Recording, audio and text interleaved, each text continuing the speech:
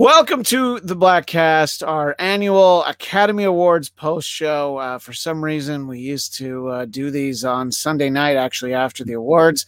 Boy, it's a lot nicer doing it on Monday morning. I'm Christian Blatt, as always, and for this show, as always, joined by Christian Toto of HollywoodandToto.com. Christian, thanks for keeping the tradition alive. Yeah, thanks for making me watch that. Yeah, well, I don't know. I think that it's interesting. You know, the show itself. In theory, I like the idea that they didn't rush people through their speeches. You know, it's a little bit of a roll of the dice, but there have been so many good speeches where you hear the music playing in the background and you're like, oh, come on. Now, there are definitely times where people talk way too long. Was it just last year that Joaquin Phoenix was talking about whether or not we should have milk? You know, and I didn't even remember that until we saw him on stage last night. I'm like, oh yeah, he had a really crazy thing last year. That was a whole pandemic ago. You know, it's so I think look, trying to do different things. You know what I did like? Don't show the clips. It's fine. Either you've seen the movie or you haven't. You're not going to see the clip and go, oh, I should probably see that based on those 9 seconds. But I don't know. It's hard to find high points of the show, you know? Yeah. Okay, go ahead. They played the Electric Company theme when Rita Moreno graced the stage. That was actually pretty great. Yeah, that was it. 3.5 hours. Yeah, I like everyone, I am also impressed with Glenn Close's knowledge of debut, but apparently that came out of rehearsal, so that was not the most genuine moment that they had.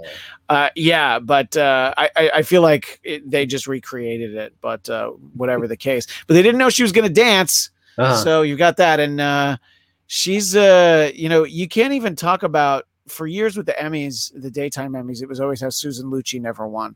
But Glenn Close still doesn't have an Oscar. She continues to not have them, you know? So I don't even think I'm aware of what it was she was nominated for this year. But Hillbilly Elegy. Oh, yeah. Okay. Well, with a title like that, how could it not win an Oscar? But I've seen images of what she looked like in it, and you got to give it up to anybody that can really take on the one of those sort of transformative roles. Like Charlize Theron, obviously being the best example of that for Monster. But I think she made Charlize Theron look beautiful. Yeah, I think you're right. So now you and I are usually very upfront about this. There's a lot of movies we haven't seen, but let's talk about the ones we have seen. Mm-hmm. I watched Nomadland last week. I hadn't seen it, but basically when I realized that if I'd wanted to watch Promising Young Woman, I would have had to pay for it.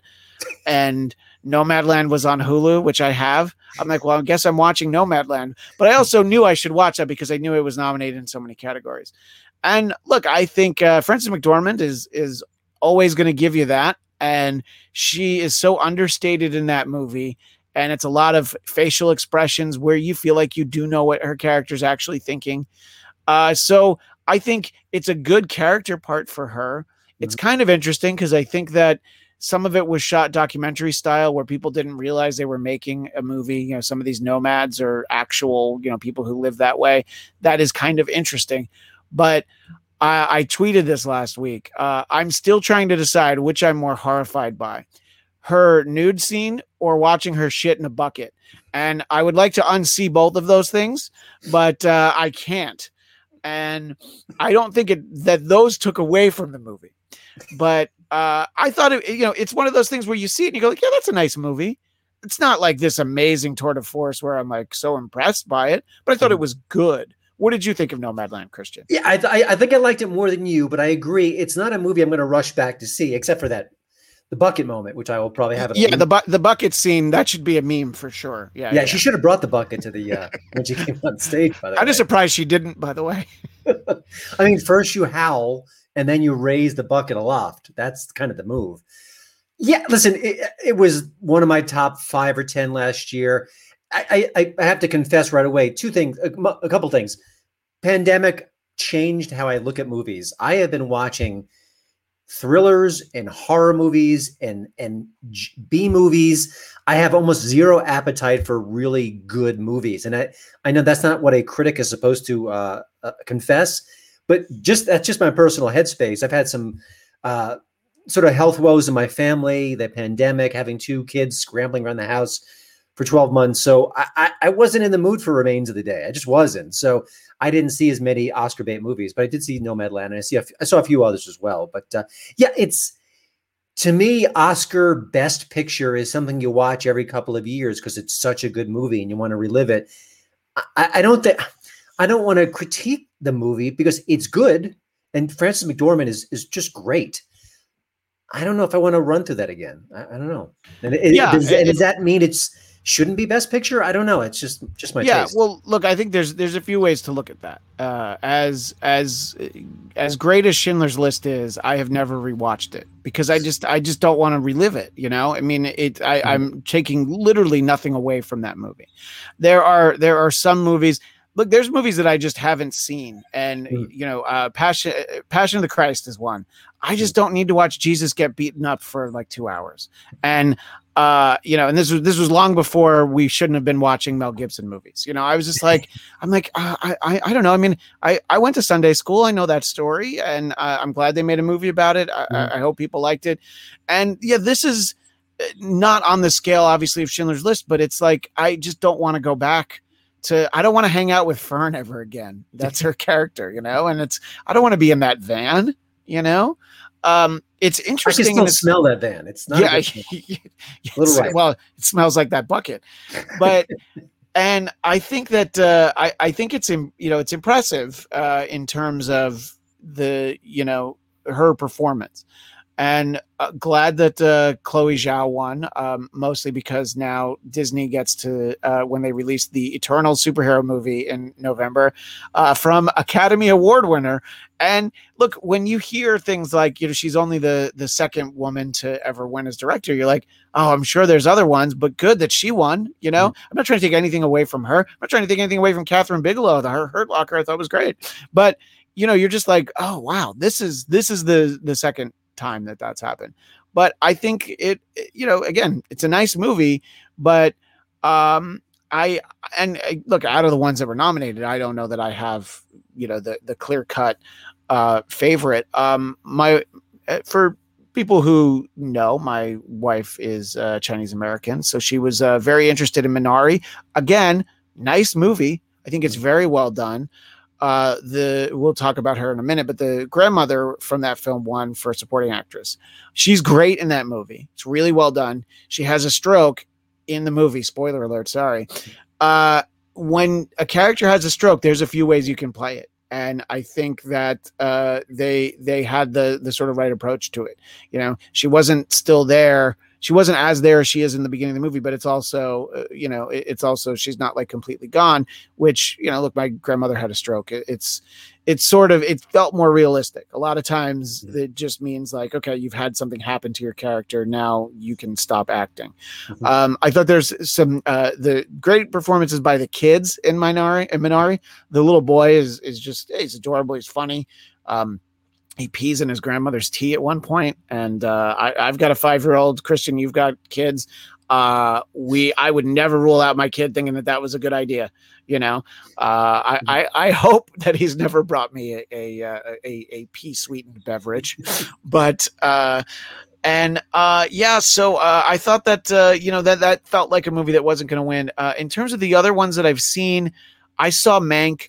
And I know that Mank, it's almost like, well, for me, I love Citizen Kane. I love stories about Orson Welles. I do think that it's obviously it's very well made. I think Gary Oldman was the man for the job to play Mankiewicz in that movie.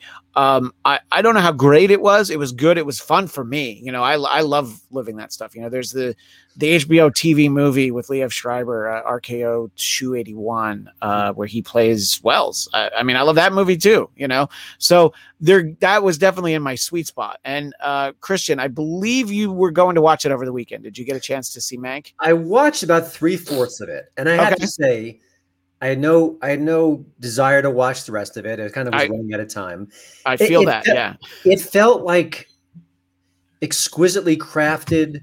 I loved Oldman's approach, a little hammy, a little over the top, Sure, right in sync. The dialogue was super. I mean, there were snappier lines in that movie than maybe a dozen other films, but it felt like an art to me. I didn't feel swept up by the movie making process. I didn't get swept up in his character, his romantic arcs or lack thereof. Yeah, it felt very clinical. I just didn't move me. And it was funny because you're watching a movie about this film that people still hail as the greatest of all time. You could argue back and forth. Yeah, of course. And about a great writer and a great storyteller. And I'm thinking, well, this doesn't feel like great storytelling to me. This feels like great craft. Yeah. I think that's a great way to summarize it. I did think Amanda Seyfried was great in that. That's a really tough part to play because, it's like, she's not the idiot that everybody thought she was, but she's well aware of the fact that she's also not a rocket scientist, and I thought that seeing her as a real person, actually, I thought was nice. And I haven't seen a lot of her, in all honesty, not in a while, I felt like that wasn't going to win. The only other thing, I know at Hollywood and Toto, a lot of times, you guys focus on the politics of it. I felt like the politics in that movie didn't bother me so much because it's a real part of the story. It's a real part of his decision making. When it feels crammed in there, where you're like, where especially like something that's factually based, and you're like, I think this person never even voted, but you want to make a big deal out of it. The other movie that I saw, which was of course very political, was The Trial of the Chicago 7, which is on Netflix. And it's got a great cast. Joseph Gordon-Levitt is great in there as the prosecuting attorney, and Sacha Baron Cohen is Abby Hoffman. It's definitely, you feel like he's playing like a character, but he's good in it. And there's a like a glorified cameo from Michael Keaton, and he's fantastic in it. So. However, it is, of course, like the most heavy-handedest of political stories because, again, it's a real story, and it's Aaron Sorkin. So you want to talk about your snappy banter. Oh, it's in there, Mr. Walk and talk. Yeah, but it's also it's also like painted with a paint roller and not a brush. It's so he's definitely trying to make sure we all learn like we're supposed to from it, but. There's things about that I didn't know everything about that trial and the Democratic Convention in 1968. So it was like one of those things where it's interesting. Maybe you would do better to watch a documentary, but I also felt like that wasn't going to win Best Picture. But of these other ones, I hear so much about the Sound of Metal movie. That sounds like one that I feel like I would check out because of the performance. Judas and the Black Messiah is about the Black Panthers.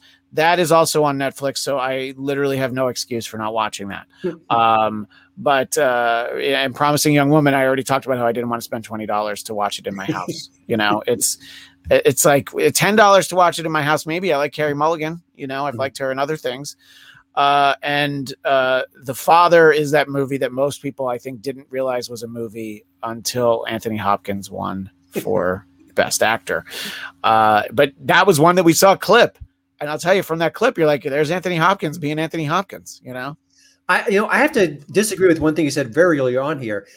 I want the clips. And I think that first of all, if you got good movies, you got to show them off. And I think that's important. But also, this was a particular year, and they said every polling data said no one has heard of these movies. So let's see them. And it's funny. I watched a clip from Judas, which I did not see. And thinking, oh, I think I kind of want to see that. Like, it was Daniel Kaluuya. I always screw up his name. Yeah, me too. Yeah. He just seemed it's like, it's not Kahlua like the drink, but it's very close to that. It's close, yeah. But even with the, I'm so disappointed with Sacha Baron Cohen in many ways. But I think when he's on his game, I think he's a terrific actor. And just seeing a little tiny snippet of him from the trial film, I'm like, oh, I might want to see more of him, because even just having him not do the English accent was kind of interesting. And I just think he's got a lot of talent, which I don't know if he often taps. So yeah, I mean the fact that, you know, I'm not taking away from Rami Malek, but the fact that we didn't get to see him as Freddie Mercury in an honest portrayal of Freddie Mercury's life, which the guys from Queen, you know, look, they're not in that business. They still had the Queen's still out there. You know, they wanted to tell a movie that's probably going to help ticket sales when people can finally buy tickets to concerts again. And I think that when you see him, I mean, you know, even in Les Mis a few years ago, you know, you see him and stuff, and I would like to see. Honestly, I'd love to see the dramatic Sacha Baron Cohen role. You know, which, you know, I'm hoping, you know, they don't have him, like, you know, I don't feel like he'd play like a serial killer or something. You know, just like an interesting drama. And, you know, Trial of Chicago 7 has got plenty of dramatic moments, but his character is there to be funny, you know? So he's perfect in that way. But I agree that I think he's an actor that we could stand to see a lot more of. And, you know, you are making a great point that this year in particular would be the year to really show some of these clips, especially because, you know, and they did for Best Picture, but when they have names like Nomadland and Minari, like, if you didn't show clips from Titanic and you hadn't seen it, you're like, okay, but I bet I know what that's about. I could do the math on that. Shakespeare in Love. I think I have a sense for what that movie might look like, at least. I mean, it's amazing that in a you know, socially distanced era where you have an award show, you're struggling to put people together. A clip reel, that seems like the biggest brainer on the planet, and they didn't go there. I'm shocked. And even the In Memoriam, which got a political intro, which just bizarre, and they rushed through that. I'm like, oh gosh, these are giants we lost this year. It was just shocking, all the people. I mean, I think that's sort of a typical reaction, but it's still, you want to kind of luxuriate in these names and these talents who are gone, and it felt like it was a sprint as opposed to the rest of the night where we're saying, well, Fred Smith fell in love with movies because he watched Star Wars. Yeah, duh. Yeah. The entire world got into movies because of Star Wars. That's the lamest. You know. Yeah, I mean, and like, I was reading something in Variety this morning with one of the producers, and it was like, once they picked that song, that was the pace of it. And I'm like, okay, well, maybe don't pick that song. You know, I mean, like, why did you need that song? And look, they made the decision to not have the performances, which I don't know. I don't know that there were songs that I feel like we were cheated out of not hearing. But you know, that's another way to cut things down. I think that the only thing I liked was not playing people off and just saying like, oh, you know, they're like, later in the show, they started telling them like, hey, can you keep it short? We're starting to run long. Yeah. And just, you know, most people I think will, but I feel like they're going to probably go back to, you know, the way it used to be once they're in the studio with the orchestra playing people off and all that. Do you think that they will go back to a host? Because that night, oh my gosh, that night needed a funny person so badly. Yeah, I think that the hosts help, and sometimes I can't remember which shows have done this. You know, you've had the shows where they don't have the host, but they do have a comedian come out and do like a monologue and kind of set up the night. Yeah. I think that if you don't have a host, definitely start off with someone funny. And it's, you know, certainly no knock on Regina King. It's sort of like, and I'm all for like interesting, but you know, it didn't really set the right tone for it, you know?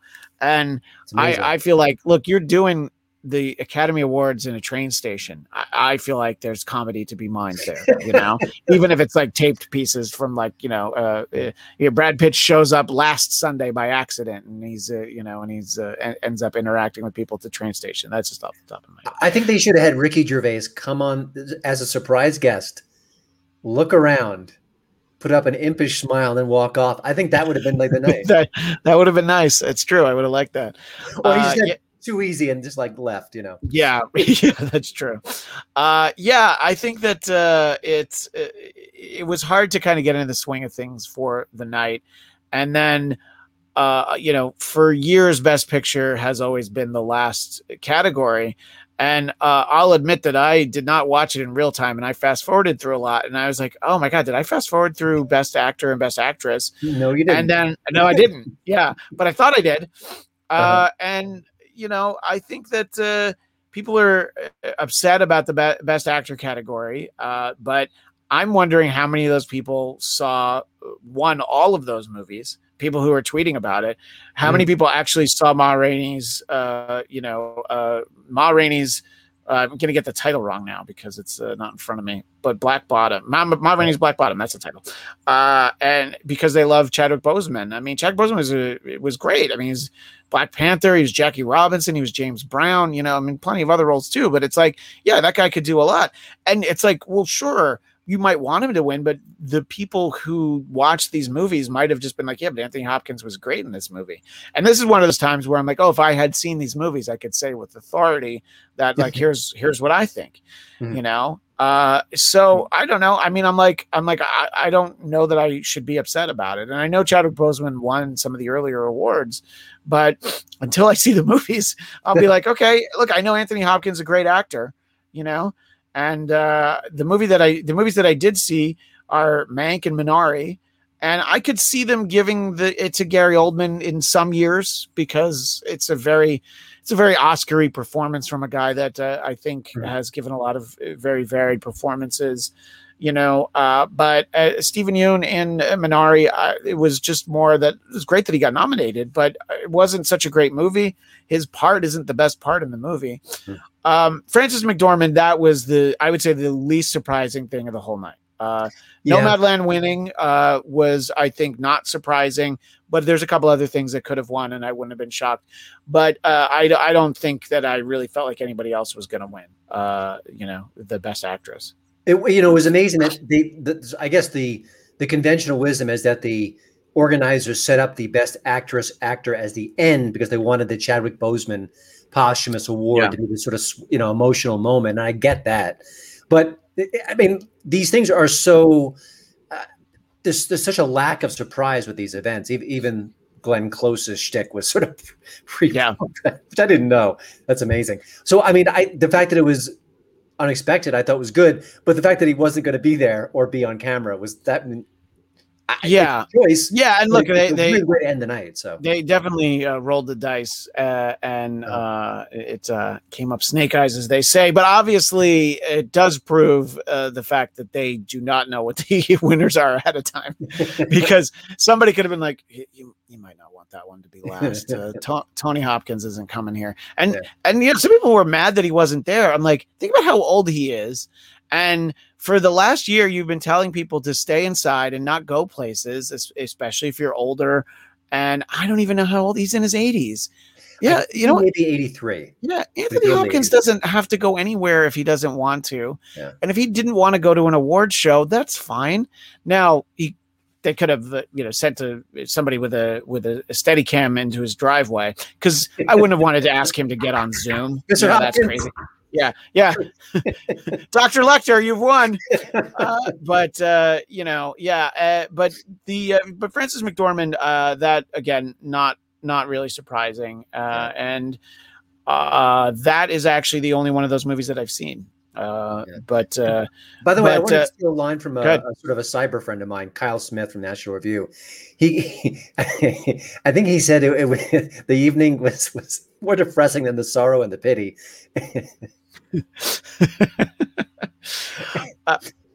In terms of supporting actresses, supporting actress, now her name is Yoon Yo-jung. I had mentioned earlier, she was great in Minari. Olivia Colman for The Father did not win. Amanda Seyfried did not win for Mank. Glenn Close did not win for Hillbilly Elegy. A movie that I know that you and I disagree on, but on the whole, I will say that Borat 2, nowhere near as good as the first one, but I would say that the bright spot in it is Maria Bakalova, who played his daughter. And just in terms of the scripted stuff with him and her, that's good. But sending this unknown, relatively young actress, I think she's in her early 20s, out to some of these situations and how she performs, in terms of in those situations, sometimes with him, sometimes on her own, and I felt like that was the most impressive performance that I saw.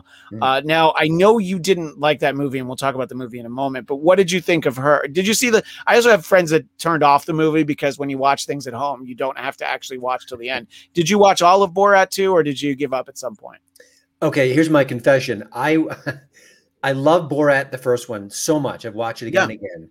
and my kids are young. I'm not gonna say their age, but they're youngish. Yeah, sure. We watched Borat together, the first one. The first one. Okay. The first one. Again, wildly inappropriate, a horrible parenting move, but my wife was out of town. I wanted to kind of razzle dazzle the boys. I wanted to be the hero. They loved it. So naturally, when Borat 2 comes along, I'm like, well, I'm already a horrible parent. Let's go through it too. I'm pretty sure one or two of the boys slept before the ending. Yeah. I watched the whole thing, and I thought the beginning was rather funny. I'm like, oh, all right, I'm back. I've got it. I thought this was a bad idea, but I'm enjoying it. And then the laughs to me completely dried up. And you listen, I'm no Trump, red hat guy. Like he's the greatest. You can't make fun of him. I don't care. You can make fun of anyone.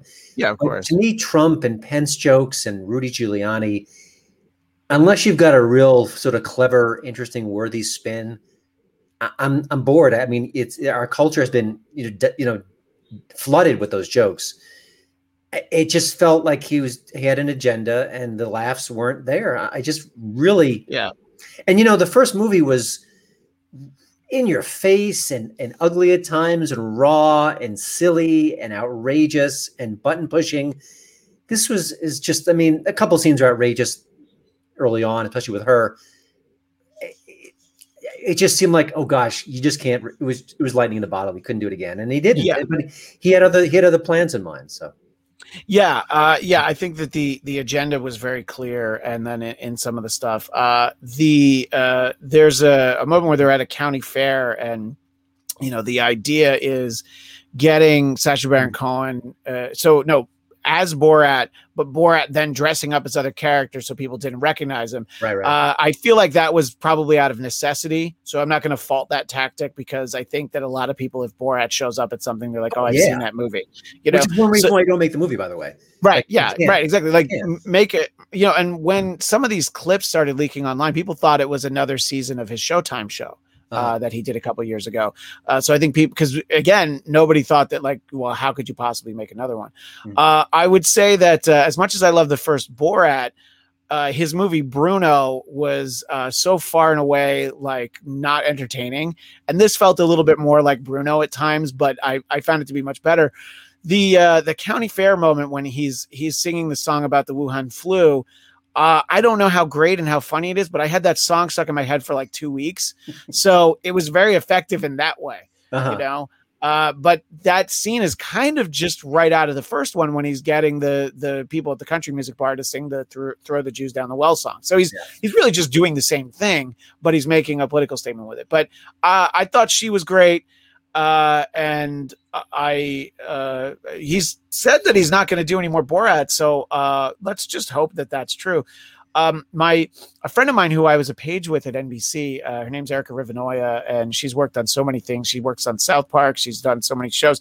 She was actually there nominated for writing for that. So, I think on the personal level, I would have liked to see my friend win an Oscar, but I also did not expect, I didn't think that was going to win. I thought that, there was a chance that the actress could have won, but I didn't really expect that to win its writing award. And, poor Sacha Baron Cohen and Isla Fisher, they're standing there in Sydney, Australia, outside, and they keep cutting to them and they don't win anything. And I'm like, so they're just hanging outside for 4 hours or, maybe they went outside when it was going to be his category, but that was sort of a weird thing, when you saw the people at the British Film Institute, I don't think anybody won there. I don't think anybody spoke and accepted from the British Film Institute. I might be wrong, but I don't think anybody did. One thing I want to mention about this, I think because it's the pandemic and the rules are changed, it makes it really hard to produce a show like this. I get that. And there are certain concessions you have to make. But I feel like they made a lot of artistic choices to kind of exaggerate the fact that we're all alone now. Like they had, the director of Parasite, Bong Joon-ho, I believe. Yeah. And he's in an empty theater with I don't want to see him in an empty theater. Yeah. We're used to empty theaters. I'm exhausted by empty theaters. I want to see people. Maybe a tight shot of him, doing his spiel about what it is to be a director. I feel like there were a lot of like Bryan Cranston walking through an empty, was it the Dolby? Where where they usually have it, the Dolby Theater. Yeah. Why don't you hit us over the head and say your life is not the same and you're miserable and alone? Because I want a little escapism. I want to laugh. I want to be taken away from my rotten life.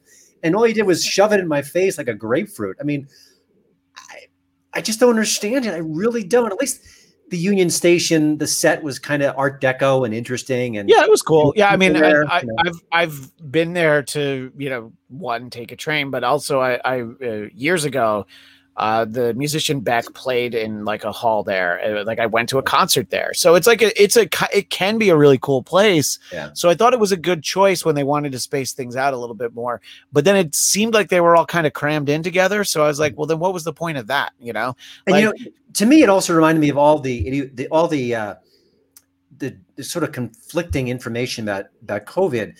So they were all socially distanced. They said that they were tested and retested and double tested and triple quadruple tested. I'm going to guess that Frances McDormand's got her shots. I'm 52. I've got both my shots. She's older than me. I'm assuming that she may have access to a slightly better healthcare system than I have. And yet she's there looking miserable with her mask on.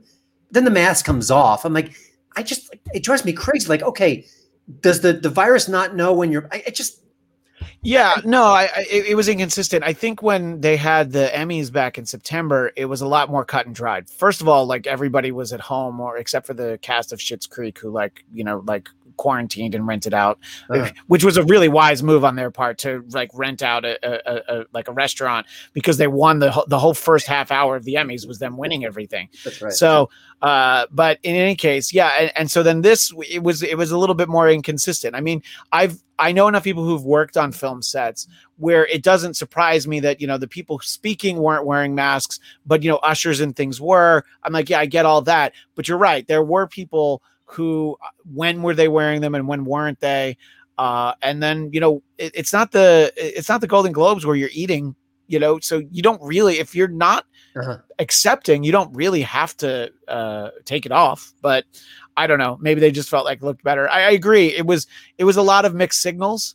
And I assume that a lot of those people, look, let's put it this way. Everyone in that room who wanted to have vaccines at this point has them. Now, there might be people who don't have them for whatever reasons. But it's probably a large number of the people had them, but I'm sure there's exceptions, So, do some of the foreign actors have the AstraZeneca and then you don't trust them, because it's like, I don't know about that. So yeah, it's there. I don't know. They at least addressed it because they realized that people were going to wonder, but I'm with you in that I feel like you didn't get the sense that they really had some kind of uniform policy with it. And I will always love Frances McDormand for playing Dot in Raising Arizona. And I'm looking at her, and it was funny. I for some reason I focused on her when she went up to pick up an award. I don't think it was Best Actress. It might have been one of the Nomadland awards. She looked miserable. Yeah, she really did. Her dog off stage, and like your movie that you worked so hard on is just getting a major award. Can you crack a smile or just look like like you didn't just step in that bucket? I just was weird.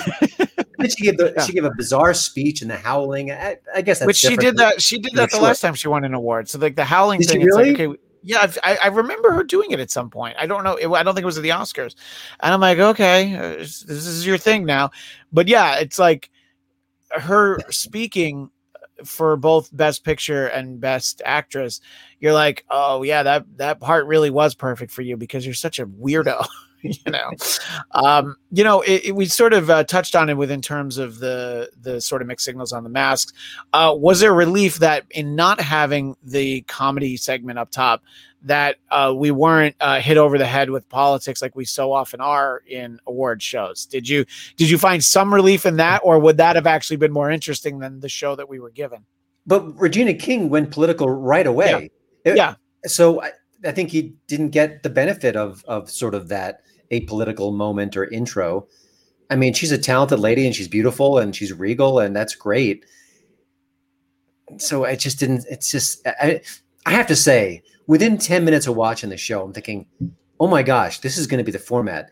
These meandering anecdotes, they're all sitting in a room it just, I felt I had so little expectation for this night, and I felt that molecule of expectation just rushing out of my pores. Like they got nothing. They got nothing, right? I mean, because if you don't open with something fun or crazy or interesting or clever, it pretty much means you don't have much left in the tank. And they didn't. It was just yeah.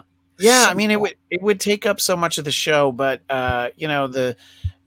Billy Crystal used to do the film segments and then the monologue, and then the years that you had Steve Martin and Alec Baldwin, it seemed like, let's put it this way. This is the first year where I think a lot of people who did actually watch were like, I am so glad I'm not in that room. Whereas usually you're like, could you imagine being at the Oscars? Yeah. I mean, I've been at the Emmys and God, I'd love to be at the Oscars. Not this one. I'd like to be at like a cool, like regular Oscars, not one like this, Yeah. It didn't win a major award, but it's an excuse because I'm not quite sure the last time you and I spoke on the show. We trade messages a lot, but winning for best visual effects was a movie I know neither of us liked, Tenet. And we have not had the opportunity to talk about Tenet. And there was a point where it was the only movie that came out, not at all of last year because Bad Boys for Life obviously was Best Picture of 2020. But, from March onward, not a lot came out. And Tenet was one of them. And I mean, some of the visual effects, I guess, were cool, but I've seen better visual effects in other Christopher Nolan movies. What do you think worked about Tenet? I have a lot of things that I think didn't work. Visual effects was something that was kind of cool in it, but it didn't excuse the rest of it. It gave Michael Caine a gig. I love Michael Caine. I'll watch him. I agree with that. I do agree with that. Yeah. I thought the cast was just to interject for a second. When I put myself through the Zack Snyder cut of Justice League, I forgot Jeremy Irons was Alfred, and I expected to see Michael Caine. Oh. And I'm like, look, I love Jeremy Irons. He's fantastic. He's good as Alfred. But I was like, oh, this should have been Michael Caine. So I'm sorry, you mentioned that. It just reminded me of that. But sorry, what were you saying? No, I did. The cast was great. And, I struggle with Inception, and I watched it a couple times after that. And I kind of felt most of it kind of fell into place. And complex movies that really kind of tease your brain, not my forte. And you could insult me all you want after that confession. I struggled so hard to grasp Tenet, to kind of, okay, I'm getting a little lost. I don't know what's happening here. And at some point I just gave up. It's one thing to be a filmmaker and to give you brain teasers and to kind of make a complicated story. But it felt almost Christopher Nolan being aggressive. Like, I'm going to confuse you. And it was funny because that was the movie that was going to save theaters and bring back the crowds. I'm thinking, I know on paper, I get it. It's Christopher Nolan, big cast. He does these event movies. I think you couldn't have picked a worse film to kind of bring people back. Because when they did that, and by the way, what you were saying, I've talked about this before. My wife and I saw it at the drive-in. I don't know, back in September, and there's a point in the third act where she's like, I just had to stop thinking about it because I was getting so confused. And then I figured we could see if it made sense or not. Mostly not, but you get so bogged down in trying to figure out like what's happening. It's like, well, he's traveling backwards, but he's traveling forwards. And I think a lot of the casting is pretty good, but yeah, it's confusing for the sake of like, is he just messing with us? Like, is he trying to confuse us? But yeah, I felt like it in the movie, by the way, if I recall, there were lines of dialogue saying like, oh, say that back to me. Like it's almost like a meta joke. Like, I'm going to screw with you as much as I can and still get this massive paycheck and get more movie deals. Yeah. I mean, at some point you do have to entertain us. That's like a prerequisite. And then the fact that John David Washington doesn't have a character name, he's just the protagonist. I'm like, just call him Steve, like it's fine. But yeah, to your point that this was what was going to save movie theaters. And like when I saw it, I'm like, this is not going to save movie theaters. What it needed to be was like Fast 9 or before I saw it, I thought Wonder Woman 1984 would have been the movie to do that because people were so excited for it. But then I saw it and I'm like, okay, yeah, that was not going to save movie theaters. I still haven't seen the Black Widow movie, but I feel like, because it hasn't come out, I feel like a blockbuster was what was going to do it. And as much as I've seen like a half an hour of one Fast and Furious movie, I feel like I get it. I completely understand how successful those movies are. I think if a Fast and Furious movie had come out last fall, movie theaters probably would have, at least for those moments, been fine. But I guess the idea is stringing your release calendar together. And now with Fast and Furious, they're saying like it comes out in June now. And they're like, yeah, come back. Come see your family, your friends from Fast 9. Come see this. And I'm like, well, yeah, don't put it on a streaming service and people will probably go see it. You know, sorry, what were you going to say? I think generally speaking, and this is not overtly political, maybe it delves into a little bit, but I feel like Hollywood almost had a responsibility to get people back into theaters, to make PSAs like, listen, it's safer now. Your neighborhood theater is doing all the protocols. We want you back. We miss you. Come back to the theater. I feel like there was a ripe moment in the culture where celebrities can kind of lay down the politics and just say, hey guys, the pandemic was awful. We've all been hurting, but let's go back to the movies and make that sort of a cause celeb in a way. And not only did that not happen, I think one of the artists last night mentioned that, which I thought was cool. But I feel like a lot of the, I think it might have actually been Frances McDormand saying, right. Go back to the movies, you know, But I think a lot of the messaging especially late night. I mean, late night was basically mocking people who were upset at the lockdowns and saying how dumb they were. And then this whole mask on, mask off, and oh, Dr. Fauci knows what he's doing, even though he changes his wisdom every 5 minutes. I mean, I feel like Hollywood played a small part in keeping people out of theaters in a way. And then the industry said, oh, we're going to put everything on streaming because we want to make a quick buck. Well, that's going to change the culture where we expect the stuff to be on streaming and we don't need to go to the theater. Yeah. You change behaviors after a whole year. That's a game changer, man. I just feel like we've spent a year getting all the great stuff at home. And now we're going to just switch gears and go back to the theater and hire a babysitter and pay the bad popcorn fees and sit through Drek. I don't know. Yeah.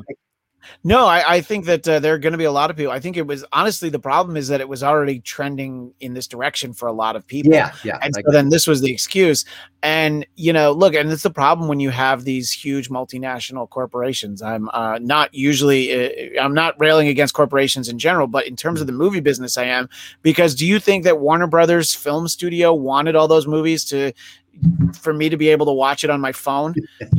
That's not what they wanted. Do you think that Business Affairs wants to have to cut deals with every director who has profit participation now that they're giving those movies away? And I have seen these Warner Brothers movies that have come out as part of this plan. And it's Wonder Woman 1984. It's a movie called The Little Things with Denzel Washington and Jared Leto, which I don't know if you saw. It's not very good. It's not awful. It's just not great.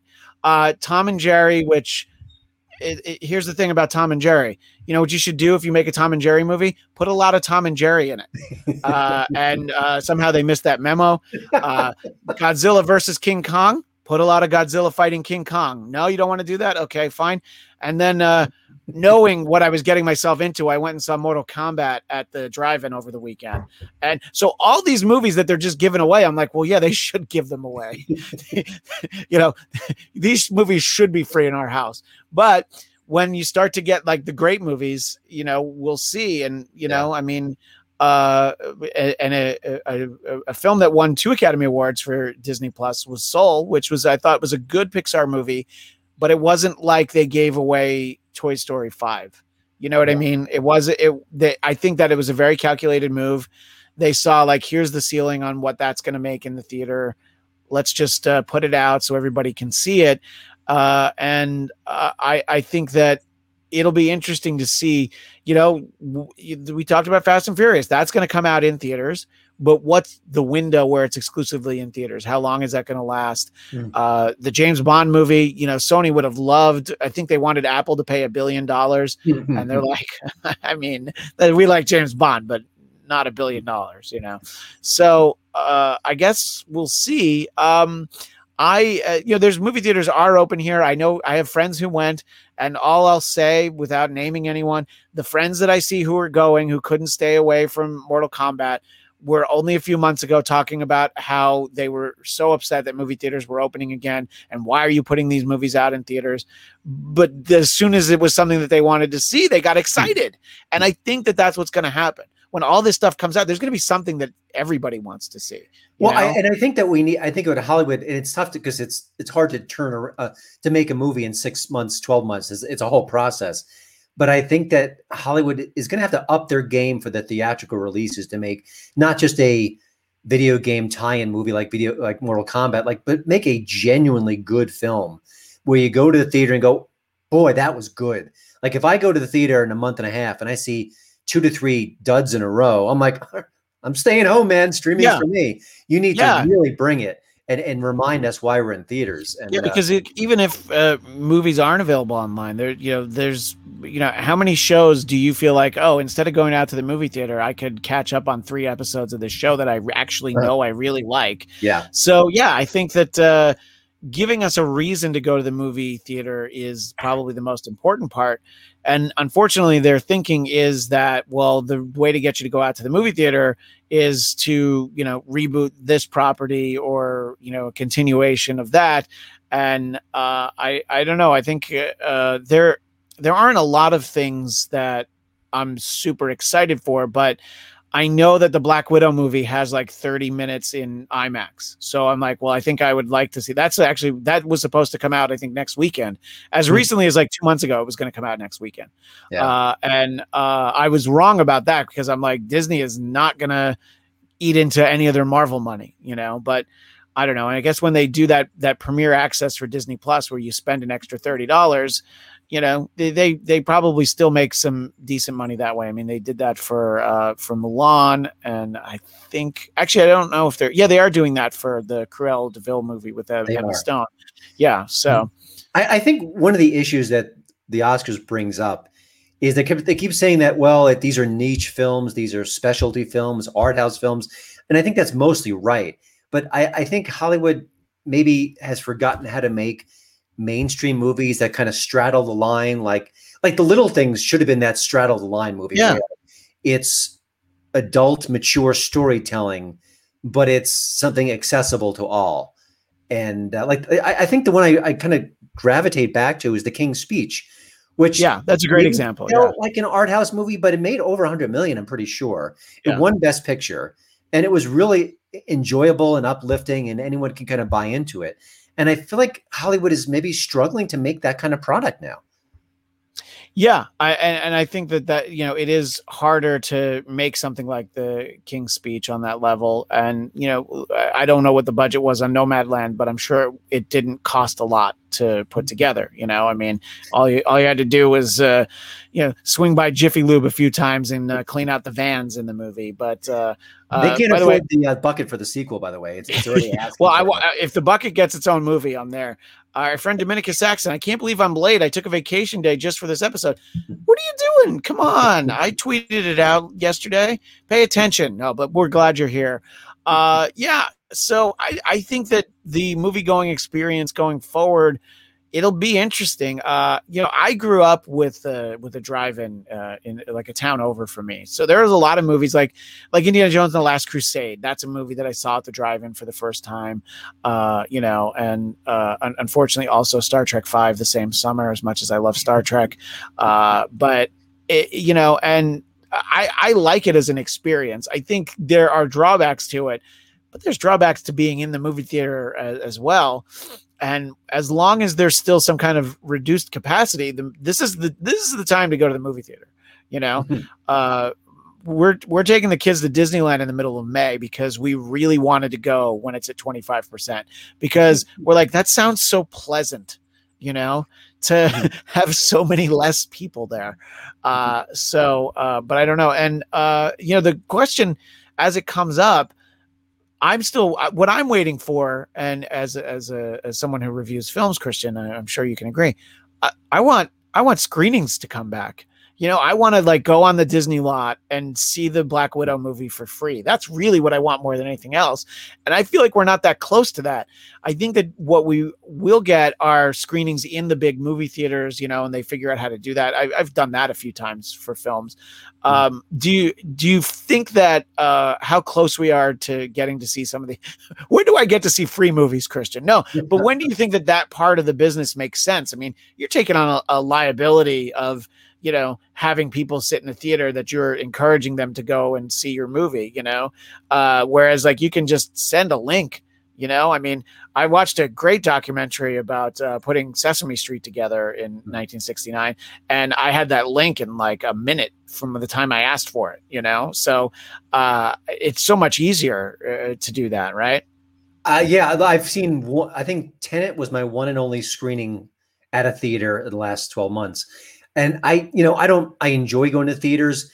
Well, so for me, I don't understand that the screenings that are happening in Denver here are just critics in this massive theater. So I mean, you're as socially distanced as humanly possible. You're going to wear a mask.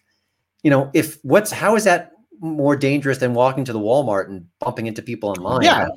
Yeah. So I don't know. But yeah, I have to say, I'm getting used to the whole link thing. And I saw Wonder Woman 1984 with a link, and movies that I know I would never get a screening link to, I'm now getting screening links to. So selfishly, I kind of adjusted. Like, I don't have to leave my house. I don't have to, it just seems easier. Yeah. No, I mean, and kids go to sleep as opposed to, I can watch it on my own terms in a sense. So yeah. And Disney, they sent out, I got screeners for screening links for Mulan and the Raya, whatever that dragon movie was.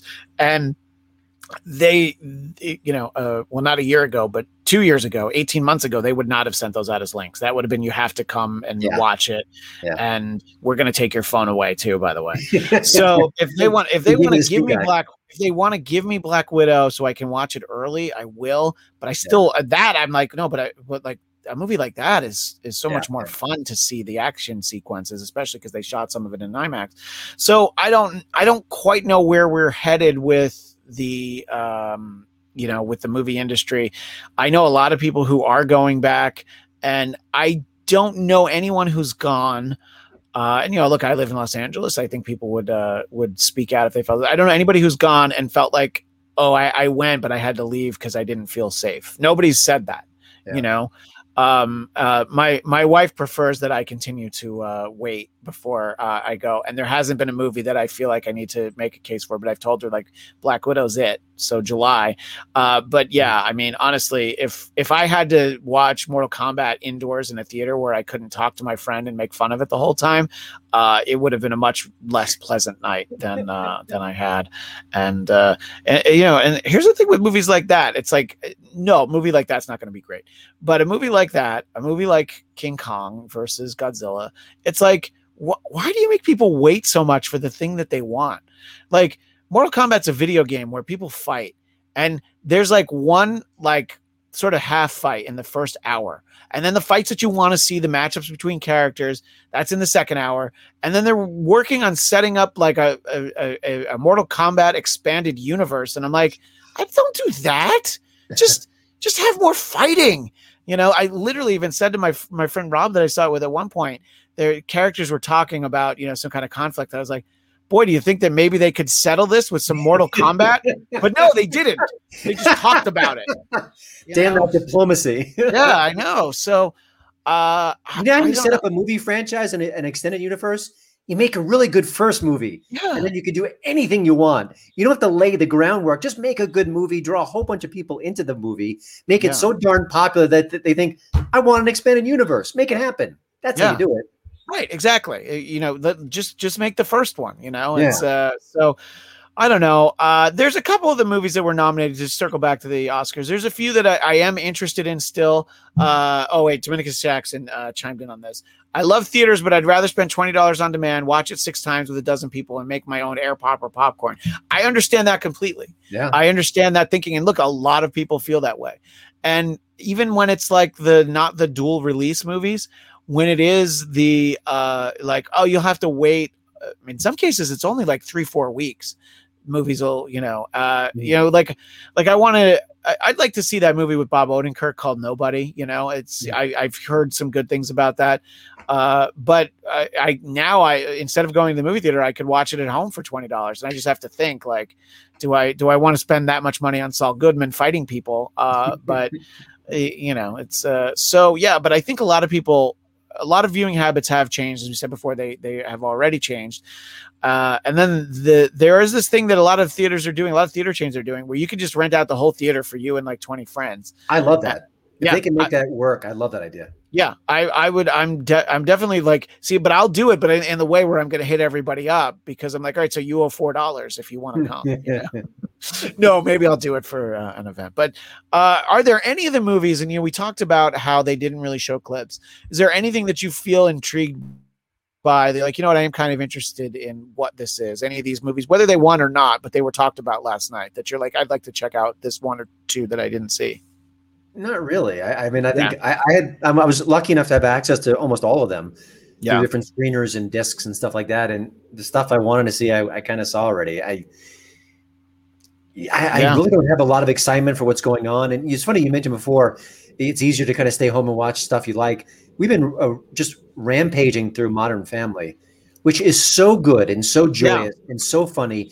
And I want to hug every cast member. They're so lovable in their own weird way.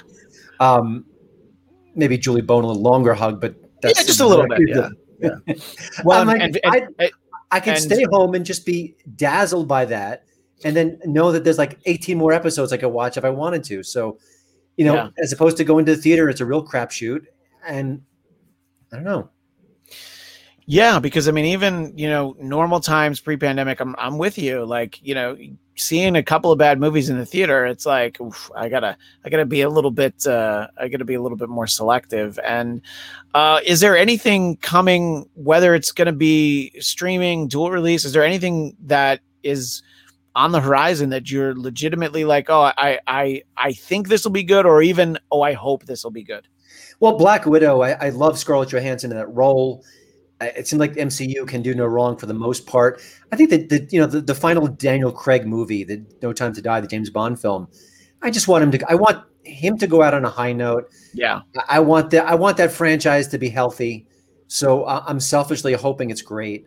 I like a world where there's a new James Bond movie every 3 years, and it sort of changes a little bit with the times, but it kind of keeps the DNA intact. That I want that selfishly. And you mentioned the Fast and Furious movies. I love that formula. It's down to they've got it down to a molecule. It's a little bit of family talk, insane action, over the top, a very likable cast, very diverse. It just seems it knows exactly what it does well, and it does it well. That's all I want. Yeah, no, I mean, I can appreciate it for what it is, success-wise. Yeah, it's not over-ambitious. It doesn't explore new topics. I don't want new topics. I want that franchise to be The Rock and Vin Diesel looking ageless, and the tracking shot of the attractive woman from the heel to the derriere. That's like part of the shtick. Like you got that sort of ogling shot. At least one per, Our pal Jason Blair pops in. I actually caught the Bladtcast live. Woohoo! What I missed? Almost all of it. Yeah, I mean, you missed us telling you that you didn't miss anything by not watching the Academy Awards. Yeah, I'm a terrible parent for making my kids watch Borat. Done. Yeah, and the second one. I think you're more of a terrible parent because you had them watch the second one. But it's we were sort of talking about parenting. There haven't been a lot of kids movies released in the last year. And one of them, a lot of them were released dual releases. But we took the first time we really went out was we took the kids to the drive-in to see the Trolls movie, the Trolls sequel, which is it's fine for kids. We took them to see Tom and Jerry, which the kids liked, and I'm like, you know what, I can pick it apart if I really want to, but if the kids had fun with it, then job well done. But Jason needs to make sure we know Tom and Jerry was garbage. Yeah, but did your kids like it? Because I asked my son Felix, I'm like, well, what did you like about it? He's like, he liked like the little tornadoes where the animals would fight, like the old cartoon tornadoes. And I'm like, yeah, you got a couple of those. I don't think he's gonna, the kids don't watch it in a way of like, why did somebody put Colin Jost in this movie? You know, here's a quick question for you as a dad, which is a very valid question, by the way. Yeah. So my kids don't care dad, about movies. They don't watch many movies. Yeah. I almost have to bribe them to watch movies. They like their YouTube. They like their video games. And I feel like it's super anecdotal, but I'm starting to, and I think there was a poll recently saying that the young sort of Generation Z, not into movies at all. Like, it's just not their thing. Do you find that your kids want to go to the theater, or do they prefer shorter stuff? They like to go to my son's 5, so he likes to go to the theater in the same way that he likes to go to a baseball game, because he knows that he's going to eat popcorn. And at the baseball game, he's also going to get a hot dog and ice cream. We just try to space it out to keep him interested. But my son likes it more than my daughter. She's only 3. Literally just yesterday, we showed them Monsters, Inc. He loved it. She kind of gets tired and doesn't like to keep watching a movie after a while. But she would watch Toy Story 3 every weekend if we would let her. So, and it's Toy Story 3 in particular. That's the one that she likes. He likes Toy Story 4, but we negotiate peace and we come together. So we don't show them a lot of movies, mostly just because it's like, if they're going to have like 90 minutes to 2 hours of TV time, I'd rather spread it out a couple of key points during the day where I need them to, watch a half hour of this, a half hour of that. But I think in general, they like seeing movies, but my daughter was so little the last time we took her to a movie. We went to the last movie that they saw in person indoors was it was a press screening at the Disney Theater in Hollywood for the movie Onward, which was I think it was Pixar. I forget sometimes the Disney and Pixar movies. It's hard to tell anymore. Yeah. Like Wreck-It Ralph was a Disney movie, but I thought it should have been a Pixar movie. So ever since then, I get confused. And my son liked it enough, but it was a little old for them. So I don't know. I think if it's the right movie, they'll like it. But my daughter's probably going to want to run around the theater. So that creates a problem in terms of actually watching something that long. If it's good, they'll like it. Like my son didn't get tired, didn't want to know when Monsters, Inc. was going to be over, because it's a great kids movie, Watching Tom and Jerry at the drive-in, though, he said the thing that I mentioned is, when are Tom and Jerry coming back? And I'm like, yes, exactly. When are Tom and Jerry coming back? Chloe Grace Moretz is great in a lot of things, but it's like, I don't need her storyline in this at all. And Jason Blair has triplets, God bless him. His kids watch YouTube videos of kids playing video games. Same. Yeah, they don't even play video games. They just watch other people play them. Yeah, I had a parent friend asking to try to find videos that her kids could watch of people playing Minecraft where it wasn't, I think it was Minecraft, where it wasn't annoying and loud. And every comment was, those don't exist. So here's my impression of every video my boys watch. Hey guys, it starts with the same. Yeah, hey guys, yeah. And they're always over emoting and they're always screaming as if the world is ending, but it's not really ending. Yeah. So I think with my kids being little, I think I'm just trying to be careful about showing them stuff, because if I show them a movie that they don't like, that's going to be a problem, Yeah. And my son's 5. I can get I certainly had seen Star Wars by the time I was his age. I'm sort of like, I want him to be able to appreciate it, and I don't want to lose him, Yeah. So I want to make sure that I do these things right, and it's like, so I'll show them like Spider-Man cartoons from when I was a kid from the early 80s, because those are on Disney Plus. And those are good for both of them, because although my daughter hated Dr. Doom and kept yelling and saying that I don't like him. I'm like, you're supposed to not like him. So well done that the scary guy in the metal mask you don't like. He doesn't like you either. So, it's a careful sort of thing to figure out what's right for them. And the reason why I brought this up is that Raya movie, my wife and I actually watched it first because we had a feeling it was too much for even a 5-year-old. I think it's good for like a 7 or 8-year-old, definitely an 8-year-old. And I don't know, there was like a Scooby-Doo movie that came out that I'm like, if my kid needs to watch Scooby-Doo, we'll watch the ultimate Scooby-Doo story of all time when they teamed up with the Harlem Globetrotters. Let's get the Not classics. I do have that on DVD. Yeah, that's true. Yeah. Kiss Meets Scooby Doo. I actually haven't shown him that one yet. Now you've reminded me. But Daddy, yeah. his tongue is so long. Yeah, right. Exactly. Jason Blair also has this. My kids fight over Star Wars. The boys' favorite is Episode 4, but my daughter's favorite is Revenge of the Sith. They end up screaming over the remote. Yeah. Well, the fact that your daughter prefers Revenge of the Sith means that perhaps you should have some kind of intervention with her and just try to figure out what it is about Hayden Christensen that she finds so watchable. But yeah, look, I think and that is part of the problem. You know, it's like finding the thing that both what's the, you don't have to talk about the age of your kids, but what's the range? How far apart are they? About 2, they're 10 and 12 now. Okay. So that's, but see, and that's a good range. I think my daughter being 3, there's just a lot of stuff she doesn't like. Yeah. There's shows she likes where episodes are too scary for her. You know, she likes the show on Disney called Mirror the Royal Detective. She likes to do that, and she tries to solve mysteries herself, like her show her character on the show, which is cute. But then if there's like one with like a ghost in it, I'm like, but the ghost isn't real. It doesn't matter. I'm like, all right, I get it. You're 3. You know, yeah.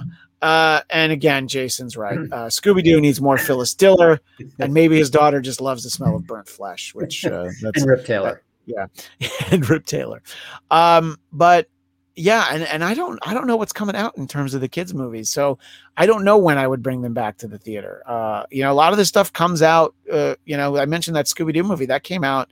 I think that was actually streaming only. I don't even think that went to the drive-in. So I don't know. I gotta get me back into the theater, and then I'll work on getting the kids in. But you know, the Disney theater that they have, the El Capitan in Hollywood, it's a nice presentation. Somebody plays the Wurlitzer beforehand. And of course there's a Disney store attached.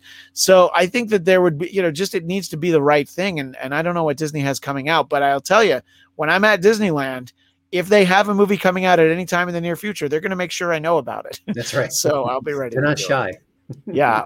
Well, Christian, thank you for continuing our Oscars tradition, where the tradition continues that we usually end up talking about other movies about halfway through. But where can people find you, and what can they find at your website? Well, the website is hollywoodintoto.com. I am a right of center person, so I cover Hollywood from that perspective, but hopefully I do it in a way that will not scare people left of center screaming from the hills. Also, I contribute to the Daily Wire, justthenews.com, Real Clear Investigations, and I am this week wrapping up my first book about woke Hollywood. So it's going to be a few months before it hits the bookshelves, but I think it'll be interesting. Do you think that there's a chance that by the time the book comes out, Hollywood will still be woke, or do you think that perhaps that'll be a passing fancy? I think if wokeness is gone by the time my book hits shelves, I will be happy as a clam. You'll be like, you know what? I'm glad nobody's buying my book. My work is done here. Yeah. Well, Christian, hollywoodintoto.com, and what is with everybody? Corby's like, dang it, I just got here. Don't stop now. Come on. It's as soon as it ends, you can just start the link over. You guys can all watch it on YouTube or Facebook, wherever you're watching. It starts over. So Hollywood in Toto is also your Twitter, so if people want to interact with you there. And as it says on the screen, I'm at Christian DMZ, and you can find me there on Twitter and Instagram. And of course, the Bladtcast is at BLADTCAST, Twitter, Instagram, Bladtcast.com for all of our episodes. And I have multiple shows on the Bladtcast YouTube channel. So make sure you subscribe, or as the videos that Christian shows his kids probably says, smash that like button and subscribe. But thanks to Christian. Thanks to everybody in the chat, even people that are showing up right now. We appreciate it. Thanks to everybody, and we'll see you next time on the Bladtcast.